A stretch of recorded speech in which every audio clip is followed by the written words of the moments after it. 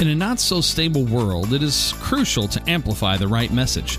At the Stream Grace Network, our goal is to do just that.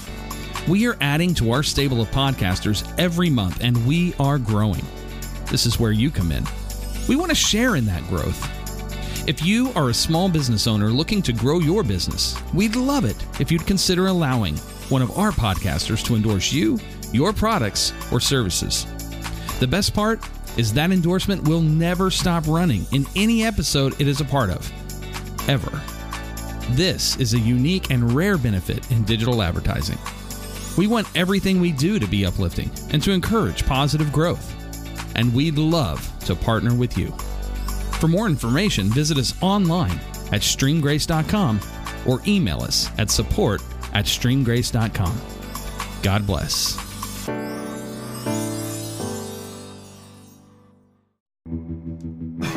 You're listening to the Stream Grace Network.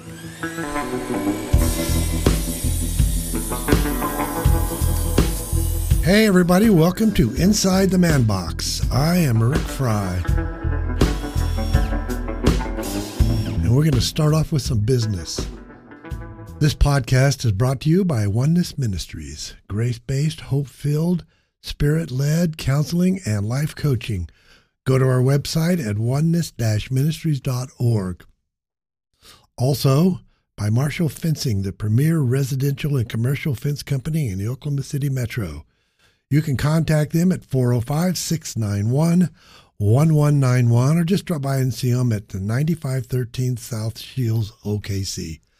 You guys sat through that very quietly. I'm trying not to cough. You can cough. Or I just chugged my drink. I'm trying to burp either. So yeah, you can do. Okay. You can do both of this. Is Inside the Man Box. I'm okay. Those things are allowed. We do what men do. That's right. Make really bad noises. And the women aren't here to complain about it. Absolutely. So my guest today is Brian. I don't know your last name, Brian. My name is Brian Anderson. Brian Anderson and Travis Taylor. The short memory stuff happens at this age. Again, more men stuff. That's right. I'm delighted to have you guys here. I've already done an interview with Travis. Let's see, did that air this morning or next week? I don't know. I was looking for. I thought you were probably waiting for. No, I'm going to air yours, and then this one won't come out until December. Ooh, okay. Yeah. So, you guys both. I'm trying something today that's pretty scary for me. Sweet. I don't have any notes. I typically have a list of 25 questions that I ask when I do these interviews, and it got to be where I paid more attention to the questions than I did to the interview.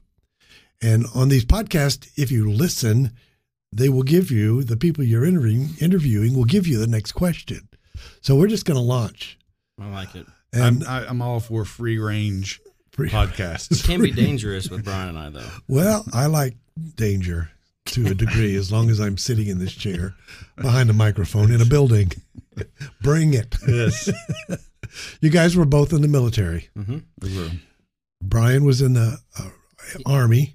I spent 22 years in the U.S. Army. U.S. Army. Retired back in 2013. Mm-hmm. He was a major. Oh, Yeah. Deal. I know. How do you guys get along? We don't. We tolerate each other, but we don't get along. Never Because liked him. I have a really good friend who was a colonel in the Army. He was a Ranger, and he hated Marines. There's a love-hate relationship there that probably goes back all the way to the very founding of both of our branches of service. Yeah. And, the Army likes to pick on the Marines, and then we have to explain ourselves what we mean to the Marines because they're a little slow sometimes. They don't use crowns. Yeah. So it's hard for us to understand. Well, this guy says if we want to send people in to die, we send Marines. I've had the privilege and honor of serving with a whole bunch of Marines in 3 separate combat tours I was in. And, the truth of the matter is, we give each other a hard time, but I wouldn't want to have anybody else by my side. You still got your back. Than the Marines. Yeah. I mean, I've had several occasions where, it was the Marines that pulled my butt out of, unpleasant situations. And so, I probably wouldn't be here without them. Yeah. And after, especially like now, that's always there. But when you're in, and now it's strictly just in jest, because I see what we have in common now. Mm-hmm. The same struggles, the same ideals, the same. We're the same. Yeah.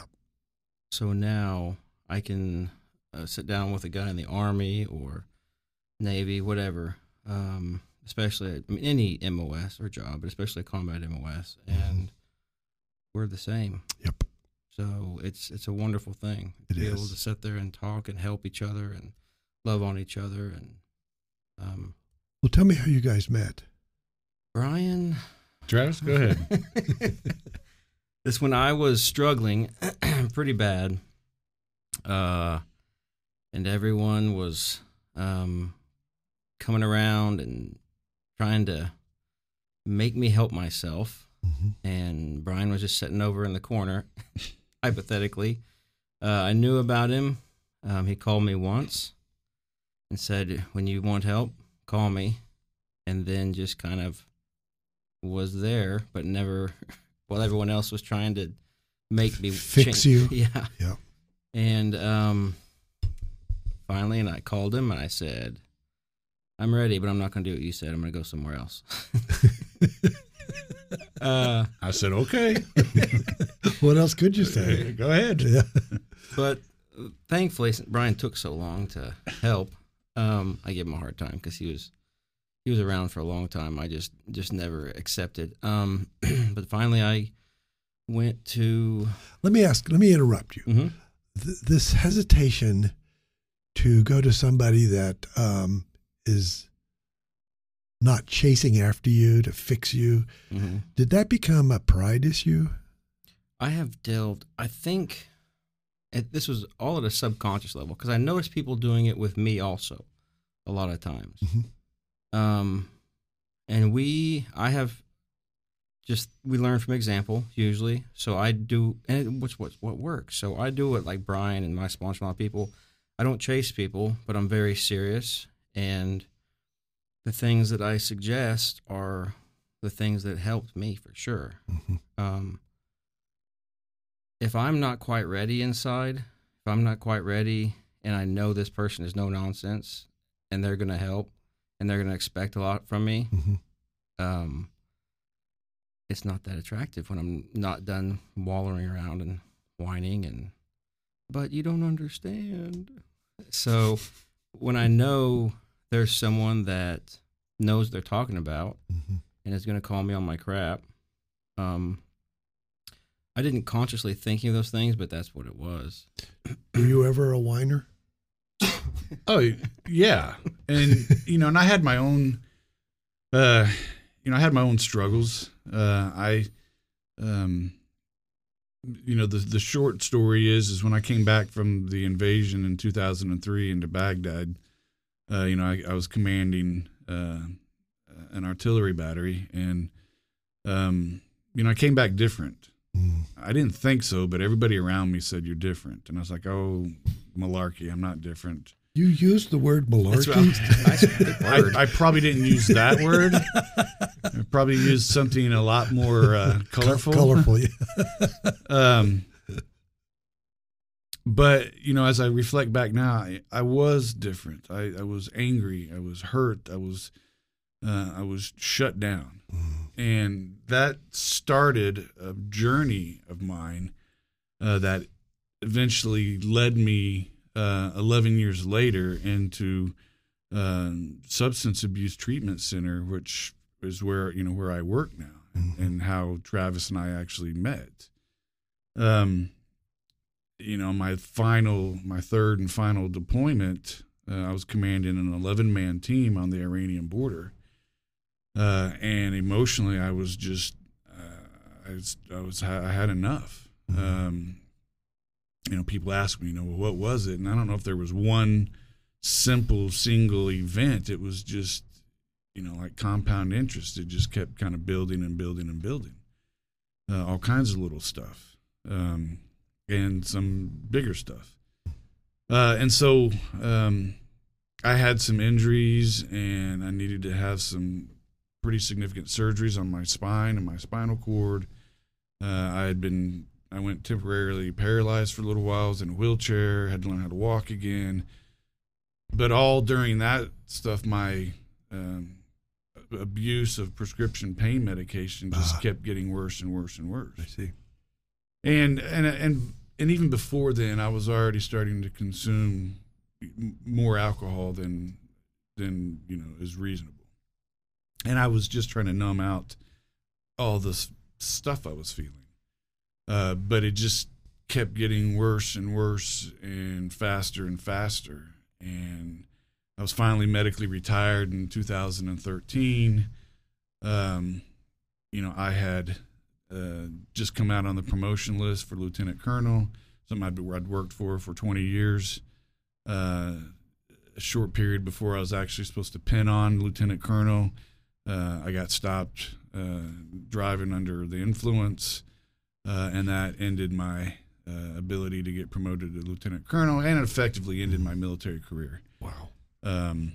Because I was no longer going to be able to be an effective leader because I had done something that we're not supposed to do. Right. But the truth of the matter is, physically and emotionally, I was already broken to pieces anyway. You were done already. I was done already, and I was just trying to hold on, with everything I had. So I retired, and everything just, then it kicked into overdrive. I just started falling apart really fast. Lost my identity. My marriage was falling to pieces.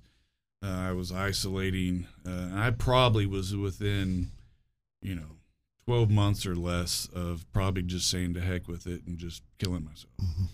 I don't know that for a fact, but knowing what I know now and seeing the trajectory, that's probably what would have happened. So, the short story, the long of the short, I ended up being given an option, go get help or go out on your own and keep doing what you're doing. Your wife, yeah. My wife said, I'm not divorcing you, but I'm not going to watch you, and me and your three daughters and I are going to watch you destroy yourself. So I went to Rob's Ranch, and it profoundly changed my life. And that's where in my opinion, I truly met God for the first time. Was on my knees crying, just saying, I'm sorry. That was August 24th, 2014. Not that long ago. No. 6 years. And so that started me off on a journey of serving God as my most important thing on the face of this earth. Were you a Christian before that? I was in name. Yeah. It's kind of like you too? it was in name. I tell people I'm a Christian. I believe in God. I believe in Jesus. I'd go to church every so often, but I was still living in my will, doing it my way. Yeah. Like a good analogy I heard was, I had a Oklahoma City Thunder jersey, but I didn't play on the team. Right. But I was like, yeah, I'm a Thunder. Yeah. I was a fan. And so, through that journey, I decided, hey, I want to go help other men who struggle with me, especially veterans, who have gone through or been, going through what I've been through, et cetera. And so I went back to school and did all the education stuff I needed to do to get my master's in psychology and clinical counseling. And again, another thing, by the grace of God, I got offered a position out at Rob's Ranch where I actually went through. And now today I'm the clinical director out there. Wow. And, get to help other men. And that's how Travis and I came to know each other, was through that process. So it wasn't so much of a short story, but. Well, no, it was a great story. I want to go back because I want to spend the bulk of our time talking about Rob's Ranch, and I went to the website and I read your bio, and you weren't there, so. When you go into the military, they spend a lot of money to make you stop thinking and start reacting to circumstances or reacting to the danger that you're going to be put in. Is that correct? Yeah, absolutely. the official term, the clinical psychology term of it is acculturation. They are, they're getting you to think, act, perform in a culture, in a manner in which, exactly like you said, to go and do things that are absolutely counter to the basic fundamental needs of the human being, which is survive. Yes. And so through, the ugly term of it is brainwashing. Yeah. Nobody likes to use that term, but that's the street name for brainwashing, but it's acculturation. So, and I'm glad they do that. You have to do that in order to do the job that you need to do while you're in the military. Right. And the military is the U.S. military is the best at what they do, hands down, as far as getting a person and shaping a person to be able to override that primal sense of I need to survive, right, to go do the jobs that the military is required to do. And I'm grateful for that. The downside is when you're done, they don't replace it. They don't put you back to the way you were, and they shouldn't. That's not their business. I want them to focus on doing what the military is supposed to do. Mm-hmm. In my opinion, again, this is just my opinion, it's people like me and Travis and other people out there, I think we have an inherent responsibility to help the others get to where we're at, who are, currently where we once were. Mm-hmm. So the military can focus on what they do. It's a love-hate relationship. Sure. But yeah, absolutely correct. They spend, I spent 22 years overriding my basic senses of survival to go do the jobs that I needed to do. Can you put a number, obviously estimate, on how many guys come out of the military and are where you two guys were? A lot. I don't have any official numbers, Mm-hmm. Like they say 87% of all statistics are made up on the spot. Yeah. So, I don't have a number, Yeah. but it's way, way, way more than what most people think. Yeah. Mm-hmm. The thing, the cases that we know, those are just the public ones. Yeah. And I would say there's more that are unknown You've also that exist. got the aspect of when substance abuse is involved, it's a lot more obvious later that someone's got a problem. Mm-hmm. Some of these guys are struggling through misery and maybe don't have the bug or whatever you want to call it, the disease of alcoholism, drug abuse, and they're just miserable. Mm-hmm. And so with that, there's a lot. Yeah. And it's an identity issue coming back into society today, Mm-hmm. where you're not special anymore. You're not important anymore. Yeah, you talked about that last Mm-hmm. time. I really want to talk about this, but I have one more question. My wife's dad stormed the beach at Normandy and survived. I have no idea how anybody could do that. I just don't. I just have no idea how you can get out of a vehicle and run across sand with things exploding all around you. The way he dealt with it is he never talked about it. Mm-hmm. It's like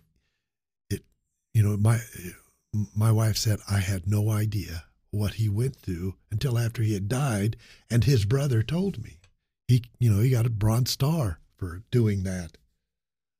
He's this 5'1" guy running across a beach with a weapon probably as big as he was, but he survived where hundreds or thousands of guys didn't.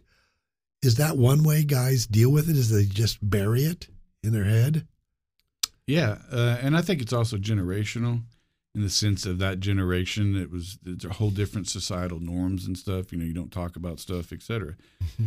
But clinically, yeah, that's one way that a lot of people deal with trauma is they try to avoid it because it's so painful and unpleasant. And one of the ways of avoidance is you just don't talk about it. Yeah. Well, And I often kind of chuckle at times, and Travis and I have had conversations about this before.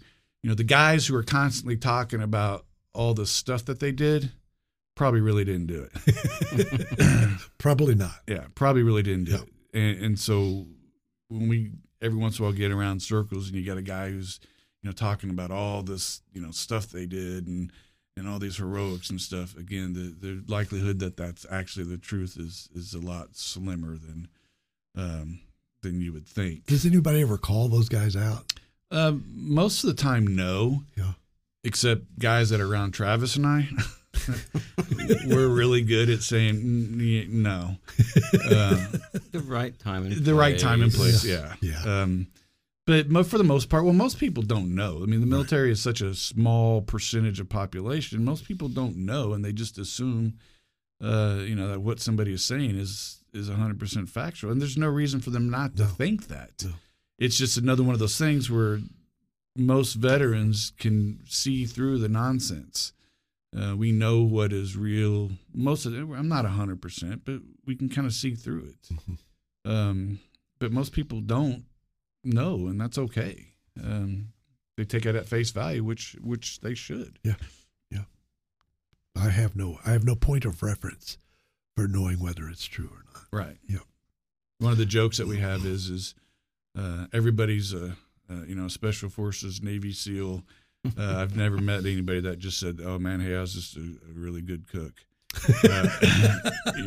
Everybody I run into is Ranger. Yeah. I was a Ranger. Well, yeah, they were all. Everybody was on top secret missions. Like I do, for an example, I do have a good friend who was a SEAL, Navy SEAL, and we went to eat, and the waiter, this kid was going to join the military, and he comes up talking to us. He's like, "What'd you guys do?" And I was like, "Oh, I was in the Marine Corps." He's like, "Oh, awesome!" And my buddy's like, "I was in the Navy." He's like, "Oh, that's okay. That's cool too." And I wanted to be like, and this guy's a legitimate SEAL. Yeah, I was like, this guy's cooler than I am. We know, we vetted him. He's no kidding. Yeah. He's the real But he deal. just sat there. He didn't. Yeah. Guys like that don't have anything to prove. They've I done know. everything. Yep. Yep. And that's why the people that usually. I watched interviews with lone survivor Marcus Luttrell. Mm-hmm.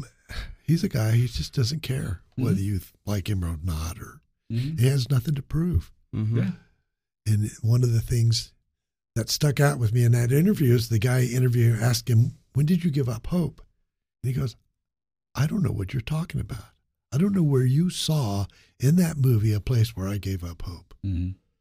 And I'm glad I wasn't the guy asking the question, because Marcus Luttrell became scary at that point.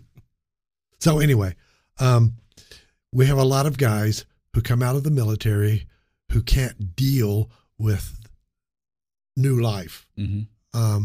How do you reach these guys, or do you let them reach you? Oh, I mean, it's. I think letting people know that we're available is kind of frustrating. But then at that point, I mean, I was talking to a majority of the guys I talked to, one veteran, one non-veteran, just recently.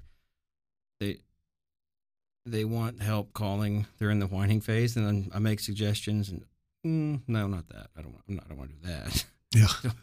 So it's we don't reach out and chase those guys because you don't do any good. But letting people know that we're here and we know what it's like. Mm-hmm. I don't know. I mean, I'd like to get the word out more that I'd like to talk to veterans that are struggling. I know what it's like, and that's why telling your story at certain events, like I take a particular 12-step meeting to a veterans detox center, and just telling my story. I mean, you can see guys come in like, "Oh, it's another one of those meetings I have to go to," and you can kind of see as I'm explaining my experience, them kind of look up and start making a little eye contact every now and then, and you're like, you know what that's all about. Like you know, like through it, something that I'm talking about. And then they open up kind of, and you can see them, their body language. They're not sitting there with their arms crossed anymore. That's the most efficient, best way. I never called an 800 number on a card that someone gave me. I never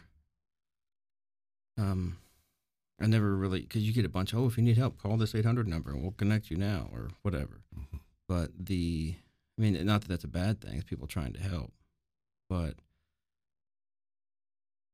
when you tell your story and what is going on, you can't fake that. Mm-hmm. And people know that. And people, there's certain things that you say that you wouldn't know unless you went through it. And they sense that. And I think one of the struggles that, and Travis and I have talked about this a lot as well, that we have is not everybody wants to get better. One of the biggest things that happens when somebody hangs up the uniform for the last time is they lose their identity. Mm-hmm. I mean, I had a title, I had a uniform, I had stuff all over my uniform that identified, schools or combat actions or units I served with. My whole uniform told a story without me even opening my mouth. And so I had an identity. People called me sir. They saluted me. They followed what I told them. They had all this stuff. Well, the second I hung that uniform up, it was all gone. Mm-hmm. Well, I joined the Army when I was 19, and I got out when I was 41. I had no idea who I was because I had invested everything into that life. Well, So you lost purpose. Yeah, I lost a purpose. Yeah. Definitely lost a purpose. But then there was another identity that sprang up. And that identity was the angry, irritated, PTSD, disgruntled victim, combat veteran. That became a new identity. Mm. I could go around because I hated civilians. I really did. I had such contempt towards the civilian population because they didn't know what we went through. They didn't, they were off enjoying their Christmas and Thanksgiving dinners while we were out there, eating sand and getting shot at. And so I had a lot of contempt towards the ungrateful civilians, is how I looked at it. Yeah. So it was real easy for me to latch on to that angry, dysfunctional, disgruntled PTSD veteran because that gave me an identity. And if I was to go and get better to deal with the anger and to deal with the hurt and to deal with the PTSD and to deal with all of that, if I was to go do something about that, that means I got to give up that identity too. Mm-hmm. And that was scary. That is, yeah. And I was like, well, who am I going to be now? What am I going to be? And so you have individuals out there that don't want to get better because then they don't have an excuse.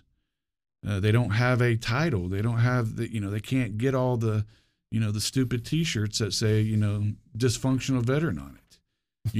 I'm medicated for your safety. Some of those things are the stupidest things I've ever seen in my life. Mm. And, they're all just for attention because that's an identity. And this is something that I deal with on a very, very frequent basis with individuals that I'm working with. And it's not just veterans. There's other people out there that do the same thing. But like Travis said, some people get to a point to where they're just sick and tired of being miserable. And that was my point. I was tired of hurting. I was tired of nightmares. I was tired of being angry. I was tired of waking up angry. I was tired of going to sleep angry. I was tired of having to rely on some kind of chemical so I could sleep and not just blow up on everybody. I was just tired of hating being alive. And I was presented an option. You can go do this and get better, or you can stay in misery and die. And it was as simple as that. And I just, for whatever reason, I was sick and tired of being sick and tired. And so I did something. You used the word victim. Mm-hmm. Tell me what that means. The victim mindset of you guys don't understand me, what I went through. You don't understand. You weren't there. That's one of Brian and I's catchphrases. You weren't there, man. All these things of a victim. It's an excuse that's comfortable, and it gives you justification, I think. Personally, it doesn't. It's not real, but it makes you feel justified in how you're acting, what you're doing, and you can honestly use it to manipulate a lot of people, a lot of counselors, a lot of people. Sometimes you don't know, and they don't. They weren't veterans until you get a combat veteran as a counselor, like I did, and he's like, "Okay, so what? Yeah, You weren't there. No, so the victim mindset that just settles in. And that first identity he was talking about gets taken from you. Yeah. That second one, you got to willingly give up. And that sucks. That's pretty good, Ben. I never thought about that. Yeah, you got to give that one up. Yeah. And it's hard. And it's hard to get the new one in Christ and who we are. How close to normal were you at when you were in your misery? How close to normal was that behavior pattern? It just is all I knew, you know. It and as far as looking back on it now, and reflecting on my life back then, in the way I thought and everything, I was like, oh my goodness, I was anything but normal. Yeah. But to me, it felt normal because that was just the way I thought. My mindset was so ingrained in the way that I learned in the military, and I had to function in the way you talk. I mean, we have our own language, we have our own acronyms, we have our own everything. Mm-hmm. I mean, it's literally a whole life, and it's supposed to be. It has to be, and I'm okay with that. Mm-hmm. But until you get out, and then I could not assimilate back into society. I couldn't do it. I tried, and I put on a good fake front, but I couldn't even talk the language. I couldn't even complete a sentence most of the time without using the F word, because it just becomes such an ingrained vocabulary word in my lexicon. It just normal. I never realized how grotesque that sounded until I finally went through my own process of changing, and when I finally surrendered my life to Christ. How disgusting that type of language sounds. My poor wife and 3 daughters were subjected to that. They're, for the majority of their life. So normal, I mean, I was anything but normal, but, to introduce something else didn't feel right. Yeah. It was like trying to learn how to write with my left hand. Yeah. We're not normal for that. I mean, as far as the veteran community now, unfortunately, that's relatively normal. Not to the extreme, I don't think, but the disgruntled, angry, upset, lost, it's like it's made its own. It's like it's cool, to be. I mean, there's Facebook pages, there's T-shirt lines, there's everything that talks about disgruntled veteran memes, memes and all that stuff. And there's as to reiterate, there's people that is their identity, and they hold on to that. And I know one gentleman that I've worked with who's in his 70s, and he just won't let it go. Wow, and he hasn't served in 50 years. And he just won't let it go because that's his identity. And I go back to Scripture, where it talks about Christ gives you a new identity. Exactly. And, that's what he's done for me because I was willing to give up the old identity. And when I finally just hit my knees, and I didn't even do the standard prayer of, God, forgive me of my sins. Please come into my heart. I accept you. I didn't even do that standard prayer. I did before, but when I didn't really mean it. Right. But, my prayer at that moment was just literally on my hands and knees crying. And all I said was, I'm sorry. That's all I said over and over. I'm sorry. And it wasn't for one thing. It was for everything. And for me, that was my moment. And since that moment, everything has changed to what, to me, is what's normal now. It sounds like you came out of a birth canal. Yeah. Yeah. Exactly like Scripture talks about. Yeah. And I remember this too. I was sitting there one day, I'd heard Amazing Grace a billion times. And that particular line talks about, was blind, but now I see. I was like, oh, well, they're talking about, making the blind man see. Yeah. And I was like, no, that's not what they're talking about. No. I was blind, but now I see. Yeah. And I was like, duh. in which I get. Yeah. And So- you, what about your transformation? Mine was not one, I'd say within about a week, I noticed, I was done. When Because you say done, you mean close to I had- ending your life? no, or? that was before. Oh. Yeah, that's when I think last time I talked about some veterans breaking in my back door. No, Oh, I that's right. mean, You I did had tell me, yeah. relapsed. I learned a lot about myself the first times, and I was trying really hard, but that's not what works. I hadn't surrendered yet. I was trying really hard to be good and do what I was supposed to do. He did good, Like like a good Marine. but it didn't work. I It relapsed. was a performance. Yeah. I relapsed and pouted and got the ultimatum again from wife and everyone, and I knew. I just knew. From what I learned, I knew that it worked, and I knew I had to do it. And I remember I went to detox.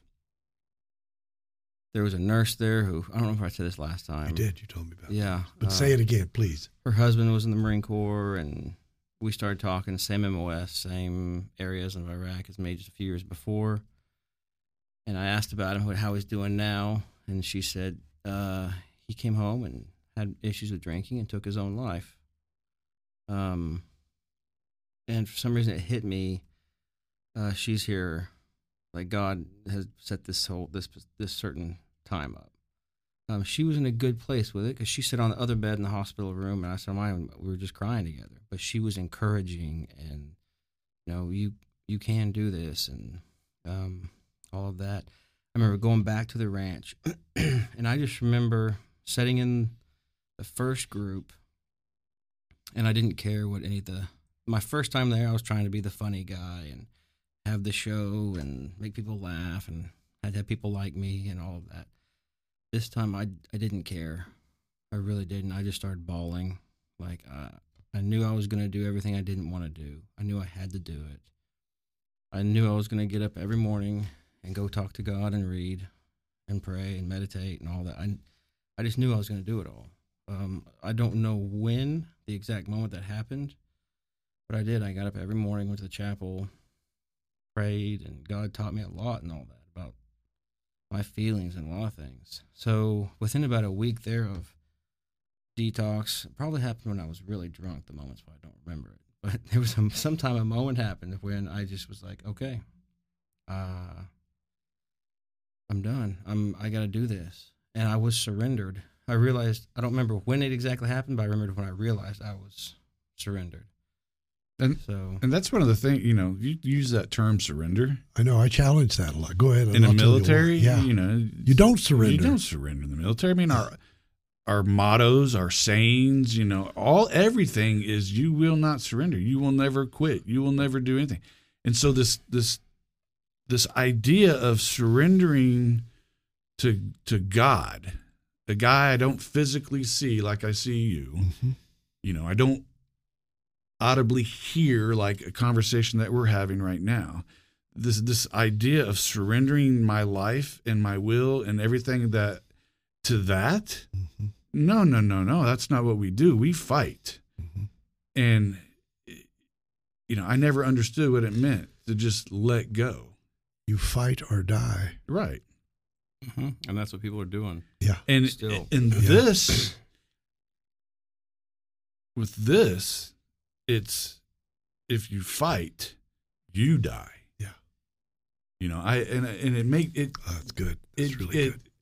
Everything about, at least for me, everything about God, everything about everything is a paradox. It doesn't make sense when you can't see it. It sounds like crazy talk. I used to make fun of people like me. Mm-hmm.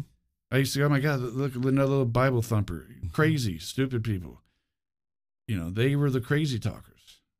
And because it didn't make sense to me. And today I'm like, oh, gee, look, I'm a crazy person today. I'm the one doing the crazy talk. But I get it. Yeah. Give up to have strength. I mean, And again, one of the paradoxes is the more I surrender and just let go, the stronger I feel. mm-hmm. It doesn't make sense. Yep. that's how I know it's real. Yeah. It's been the craziest, exciting, wonderful journey so far. Awesome. You know, it's just it's crazy. Yeah. Let's talk about Rob's Ranch.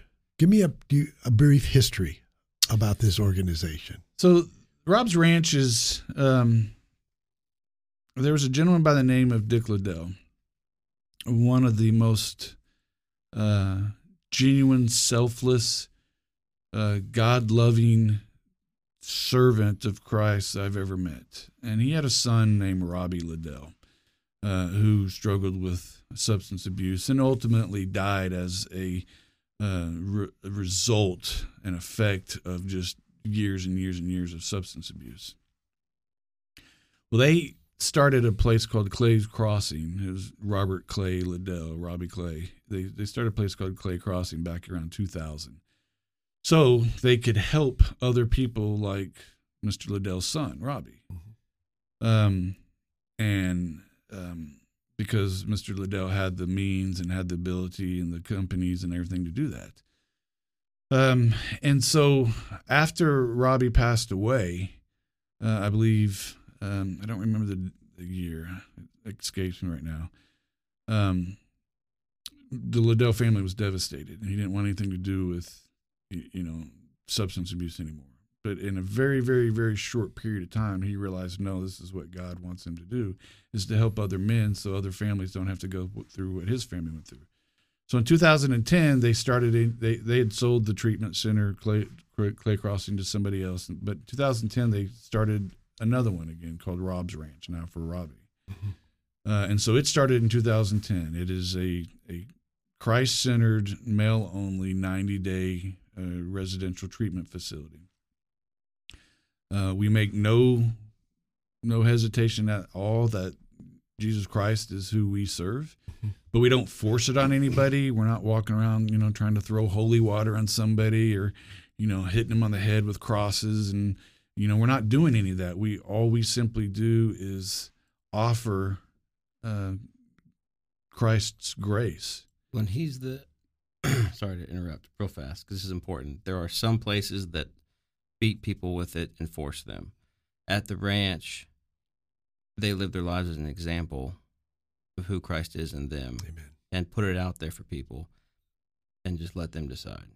So I share my testimony with people. The other counselors do as well.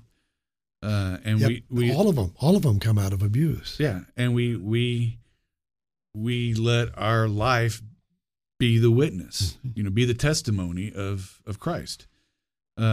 So, we answer questions when we know the answers. And if we don't know the answers about something, I'll say, I don't know, but let's go see if we can figure it out together.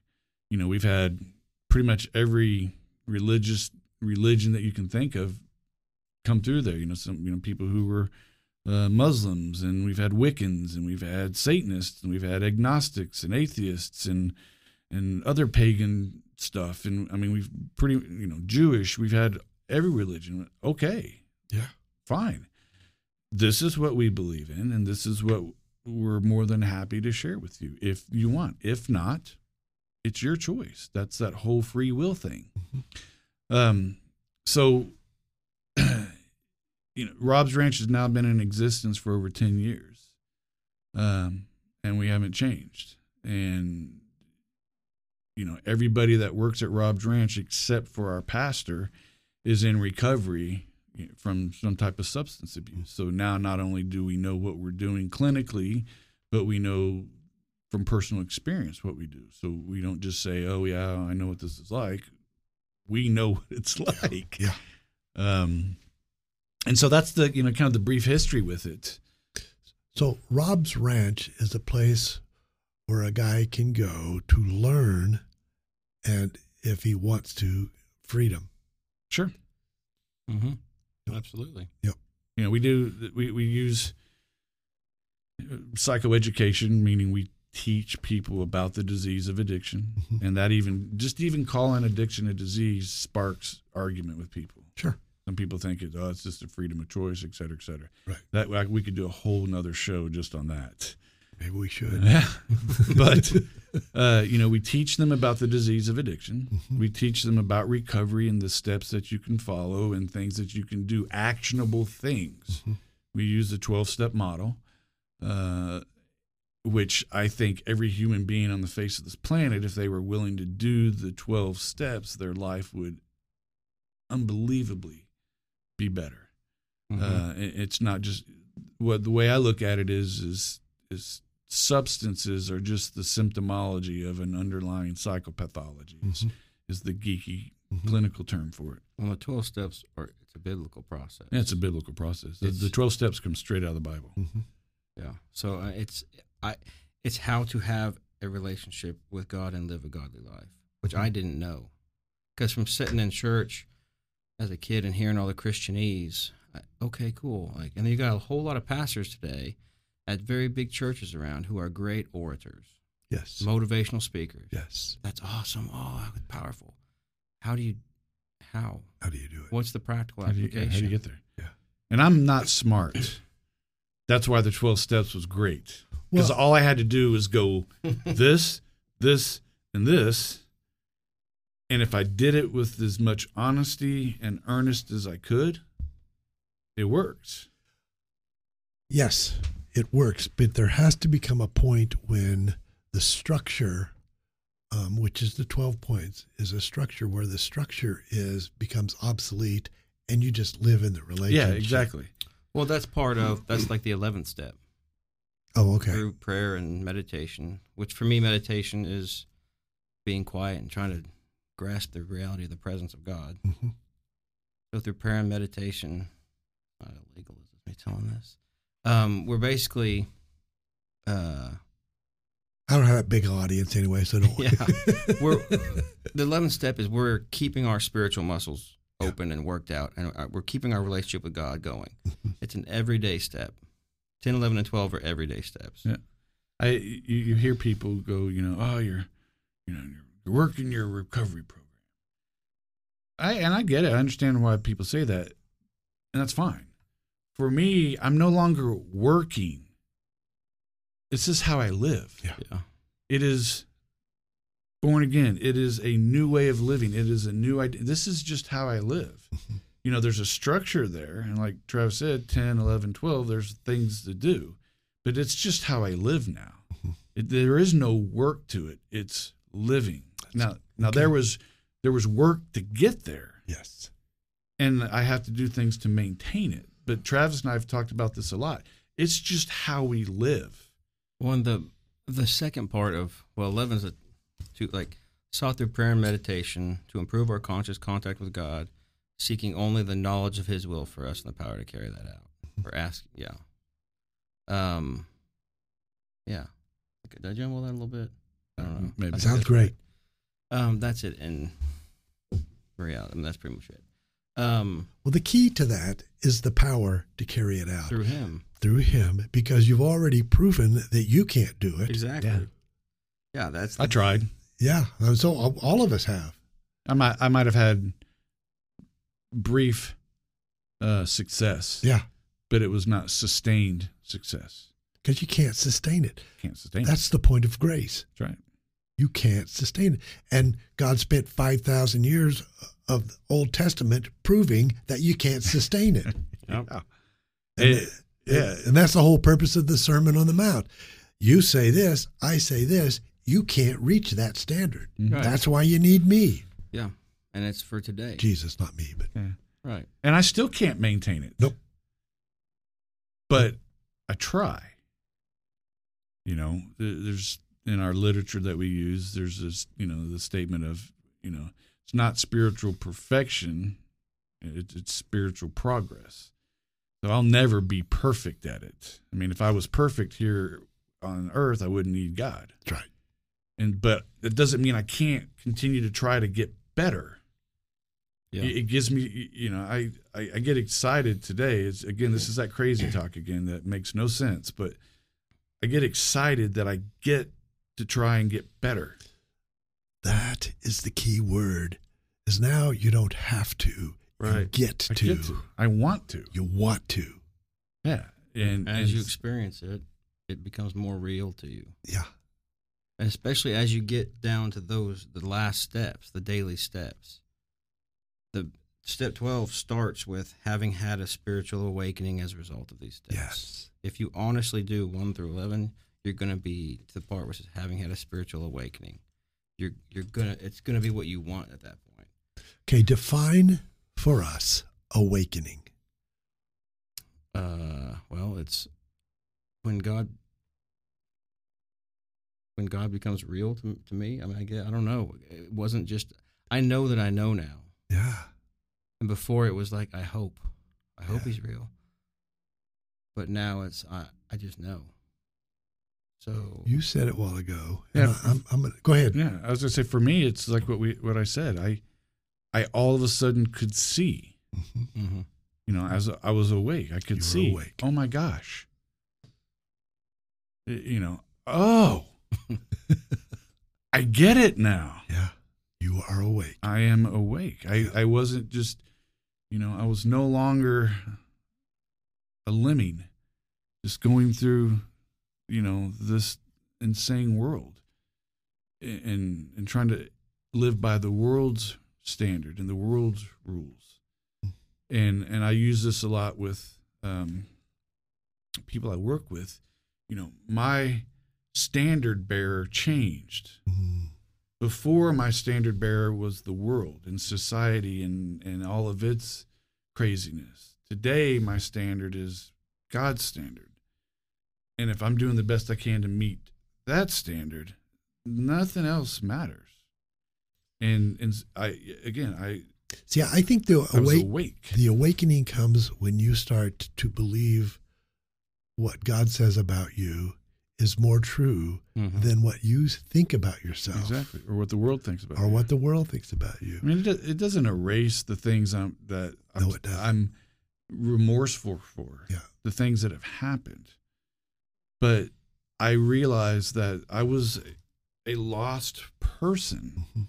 trying to make it. Yeah. And it was doing a horrible job at it. And today, you know, I know that solely because of God's grace, I'm still not perfect. I still sin, probably on a minute by minute basis, just by thoughts, but I'm not a, you know. But yes, we do. But that means that the cross worked Mm-hmm. and that those sins aren't held against us. Mhm. I confess I did this. But my confession is that what I've just done is not consistent with who I really am. Right. And confession is just agreeing. God made me, I'm not the word not perfect, but he did. He made me perfect. I don't live that perfection because I'm in this earth suit. Right. I think for me, like Paul in Romans 7, you know, when he talks about doing things that he doesn't want to do. Yeah. And not doing things that he does want to do, and a thorn in his side. Yeah. I'm like, oh, that's me. You know, But I think those thorns are important because it Yeah. keeps us dependent. Yeah. yeah, well, yeah. I don't want to. I Just want to. like Paul said, hey, I'm glad I have this thorn because it allows me to continue to be dependent on God.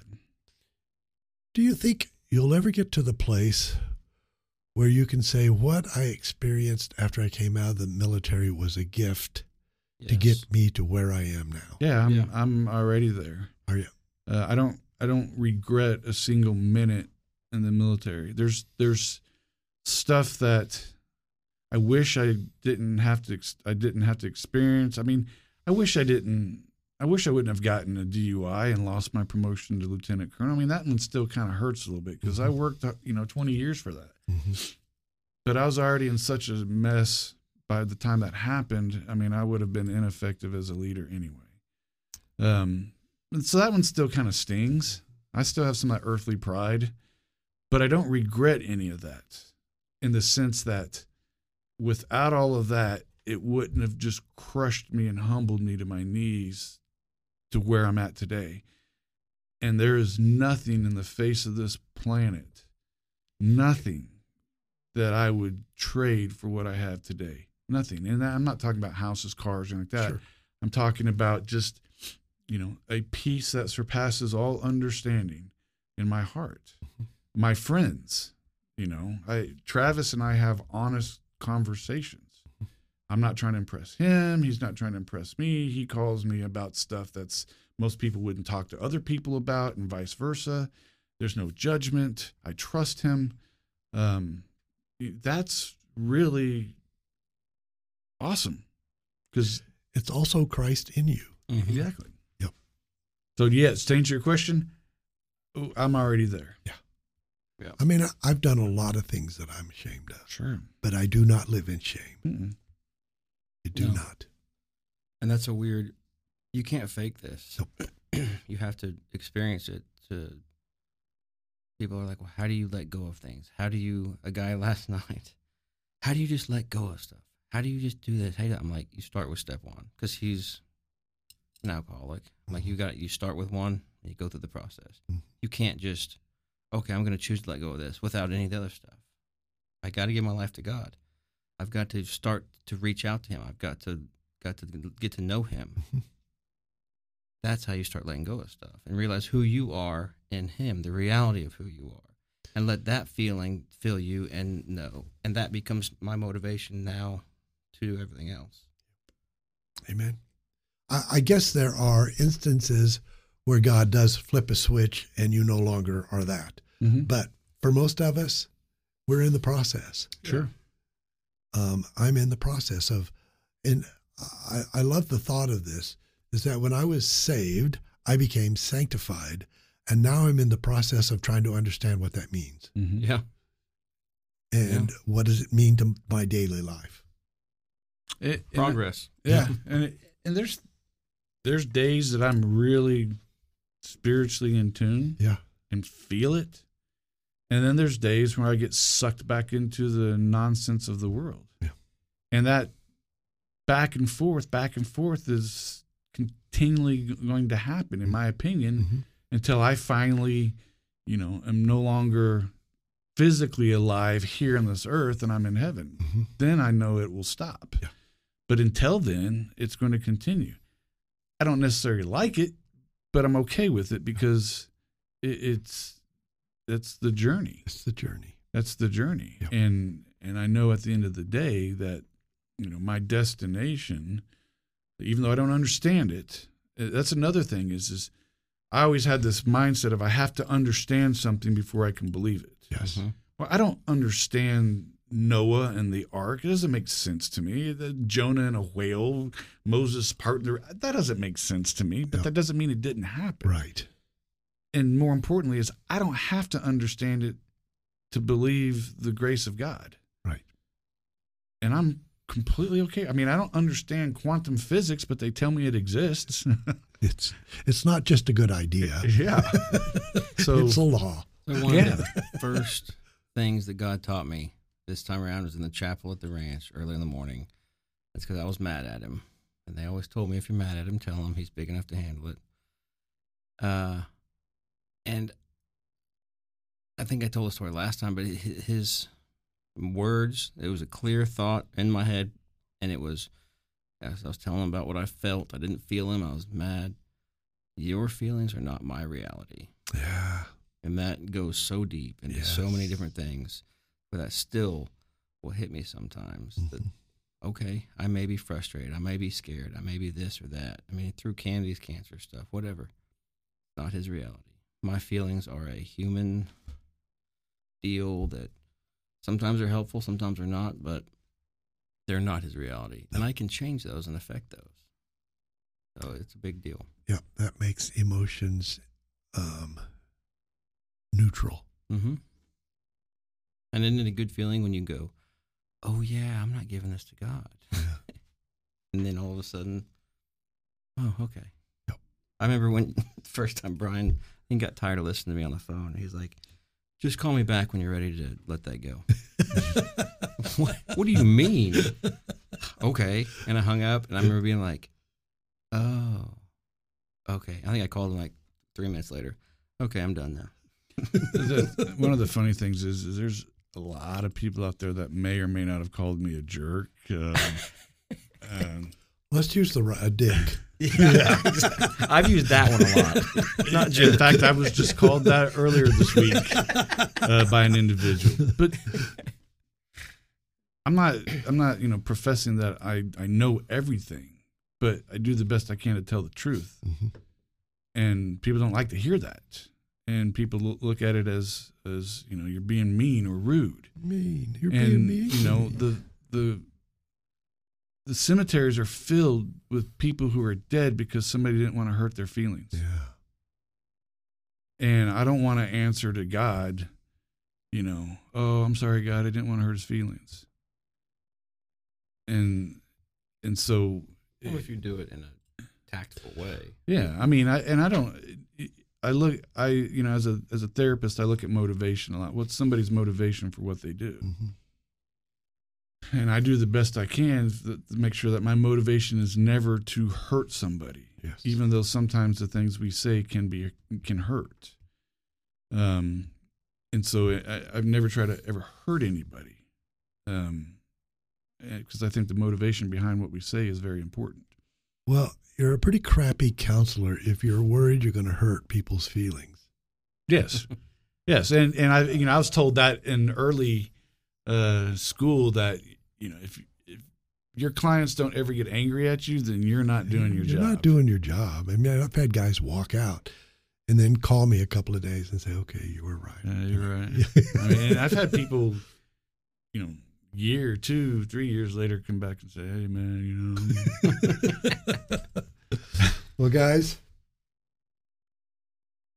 we could go 2 hours. Oh yeah, easily. I want you to come back. Absolutely. I think this message is crucial. I don't know how many military guys will listen to this, but maybe because you were, the word will get out and they can hear about this and they can contact you. If somebody wanted to contact Rob's Ranch, how would they do it? Easy way for our phone number is 405-253-3838. You can find us on the web. Yeah. By Googling, robsranch.org. We have Facebook. If somebody wants to talk to me directly, you can call that number or send a message, and they'll give me the message, and I can contact them that way as well. Is there a place on your website where people can donate if they decide they want to do that? I think so. Okay. I think there is. I got banned from there because of the virus. So Candy.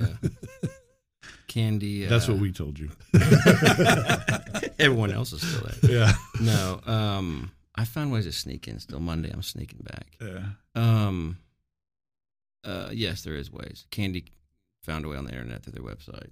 So. Okay. And also people can call if they don't want to call whoever's going to answer the phone at the ranch knows that they're someone else in recovery and they care about people. Okay. It's a damn shame that a lot of that majority of that industry is about money. The ranch is an exception in that it's not about money. It's not about money, but you got to keep the lights on. Yeah, I mean we got to function, but but it's not about money. No, what we do is not about money. Right. And I would like if they want to call me, if anyone is struggling, my number is 405-306-4279. I answer all my calls because I also like to mess with telemarketers. So I answer every call. Okay. And if it's someone that needs help, I'll talk to them. Yeah. And I guess if the kind of a challenge that I leave off with people sometimes is if the way you feel emotionally right now is the best it will ever get for the rest of your life, are you okay with that? Yeah. And if you're not okay with that, then what are you going to do about it? Because it's ultimately, because of that gift of free will that God gave us, it's ultimately our choice to decide what we're going to do about it. That is absolutely the truth. And so, the difference between those that make it and those that don't is because there's some people out there that will, and there's others out there that won't. He's good. I need to write that down. I think. Podcasts at streamgrace.com. That was the wrong button. You got a Boeing one on there? Yeah. There's supposed to be music playing. Thank you, guys. Thank you for having us. This is awesome. I enjoyed it. Yes, I did too.